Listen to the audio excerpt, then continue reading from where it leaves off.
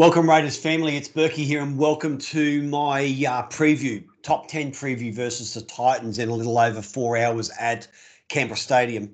Hey, guys, welcome back. Sorry if I've been on a bit of hiatus the last couple of weeks. Holidays, COVID, all that sort of stuff has, turned things a little bit upside down. Look, thanks for joining me. Round 16, Titans at Canberra. So we've really got to start getting our fingers out, so to speak, and putting together some games. We're 2/3 of the way through the season already, if you can believe it. First weekend in July. By the end of August, the home and around, or the first week in September, 8 weeks' time, basically, it's done, and the semis start. So there's a light at the end of the tunnel now of the game is coming to an end. So we've really got to get moving. Leads you to our top 10. I'm going to start with us for the first time in this top 10 compared to doing our second. So number one is a tight rate for the 8. We haven't strung together, I don't think, 3 consecutive wins all year, which is a major concern. Most other sides above us have had a string of 3 or 4 minimum consecutive wins. So we're at a stage now where we really need to string 4, 5, 6 games together in a row to give us some breathing space in that top 8. If we continually drop games, we should win, like St George. We've got Titans today into Cronulla, into Manly without Origin, into the Warriors again. These are winnable games, but if we don't win them, we don't deserve to make the 8. I don't think it's going to be a good sign if we make the 8 with more losses than more wins. We're in a real battle, but I think we have the cattle to get through it, which leads me to number 2. Who's going to lead us?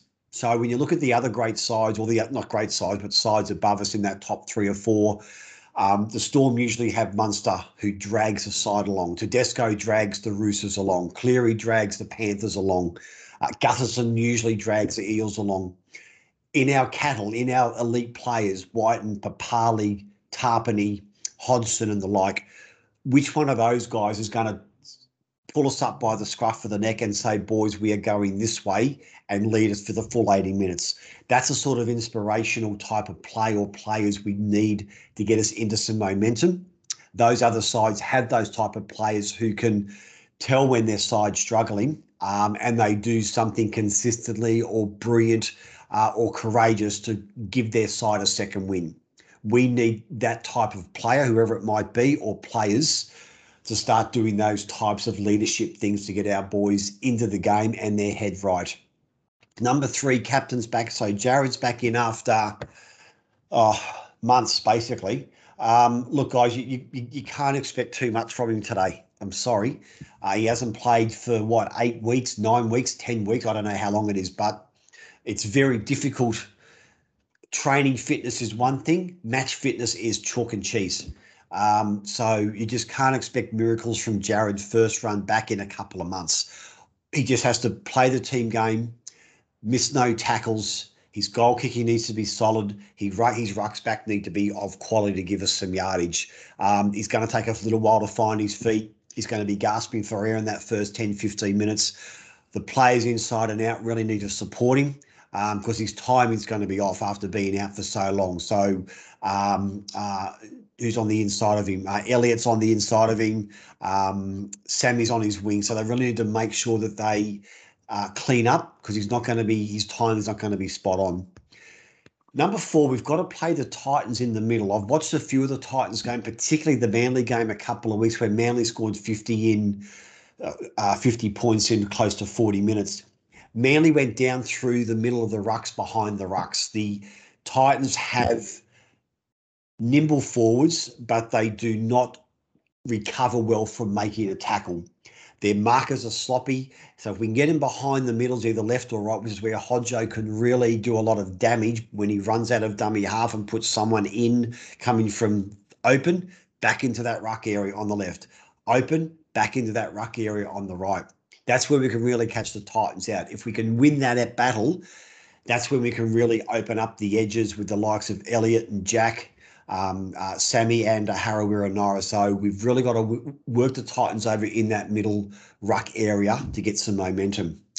offloads are so important these days. You can tell not only with the 6 again, but when sides get momentum and they get offloads happening in those early tackles after a 6 again or a set repeat, it just tires other sides out. I don't think we're offloading the ball enough to really ask questions of scrambling defence. So the likes of Papa, Joe Tarpany when he comes on, these guys need to get offloads, and that's where the likes of Bailey and Raps and those guys should be sniffing around that ruck area, waiting for an offload. We need to get more offloads in our play. The back three are so critical now. So the likes of Bailey, Sammy, and Raps, big bodies. They're a big body back three. Their yardage work is critical, is most critical for us tonight. Going to be a little bit slippery. The Titans won't be used to the cold. So those guys getting that yardage to give our forwards a break is so paramount for us to get on the front foot. If we're, with those three bringing the back, if we're somewhere around that 40-metre line, halfway on the second or third tackle, it just gives us so much more time to really get positions for a real crack at the line. And if we don't score, we could be in a good position to get a kick in for a repeat set. So our back three is most important for our chance of getting the 2 points tonight. Number 7, we've got to work Ash Taylor over. His confidence is shot. He's a confidence player. The Titans usually try to hide him in defence, either outside Fifita or outside Proctor. So we've really got to try and work him over, get to him as much as possible, and make him do two or three repeat sets. He's just come back from injury.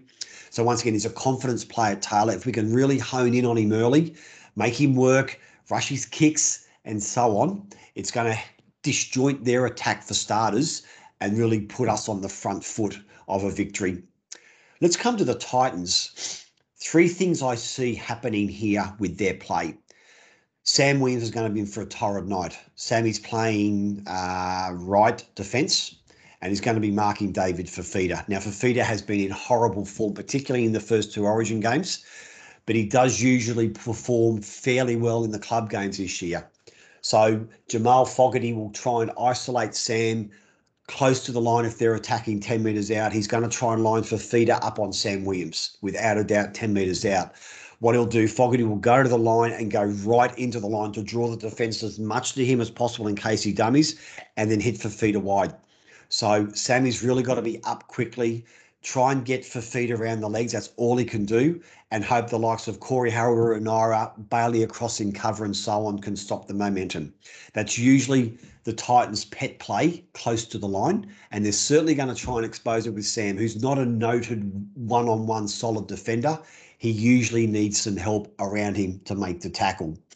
Number 9 is AJ Brimson. I have sniffing around the play the ball. Just like I said earlier around our offloads, Brimson's one of those real jack-in-the-box type of players who will be sniffing around the ruck, looking for an offload or a quick play the ball where he can go straight down behind the ruck in the middle. So once again with Brimson, just got to be on alert.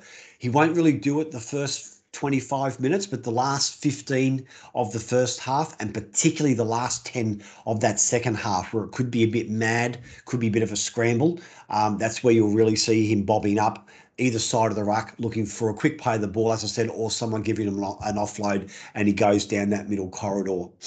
Number 10, I've gone for Big Tino. Once again, he hasn't had a good Origin series. He'll be hurting, and he'll be looking forward to this challenge of taking on the likes of Jack, Papali, who he played in the Origin with, and so on. So Tino's usually the guy that leads their pack, full of momentum, full of aggression, and he'll play close to the full 80. So once again, we've got to try and nullify his leadership, take him out of the game with good solid hits, get up in his face. He makes a few errors here and there, so we just got to make sure we don't give him the confidence of leading the Titans pack over our pack and get that momentum. Guys, this could be a tight one. We're not playing well enough to think we're going to blow the Titans out of the park by 20, 30 points. Earlier this year, we had a scrappy, I think, 20-12 win. It wasn't the best victory. I can see it being something like that again. As I said, we're just not playing with the confidence of a top side to put 20, 30, 40 points on the Titans at the moment, sadly, but it's reality. Guys, that's it for my top 10. Thanks so much for your support, my green family. As always, hit me up on Facebook, Twitter, Subscribe to my YouTube channel. All the links will be in the Facebook page. Hook up the podcast on Anchor. And can't wait for this one, guys, in a little over 4 hours. And as always, this is Berkey. Bleed Green, out.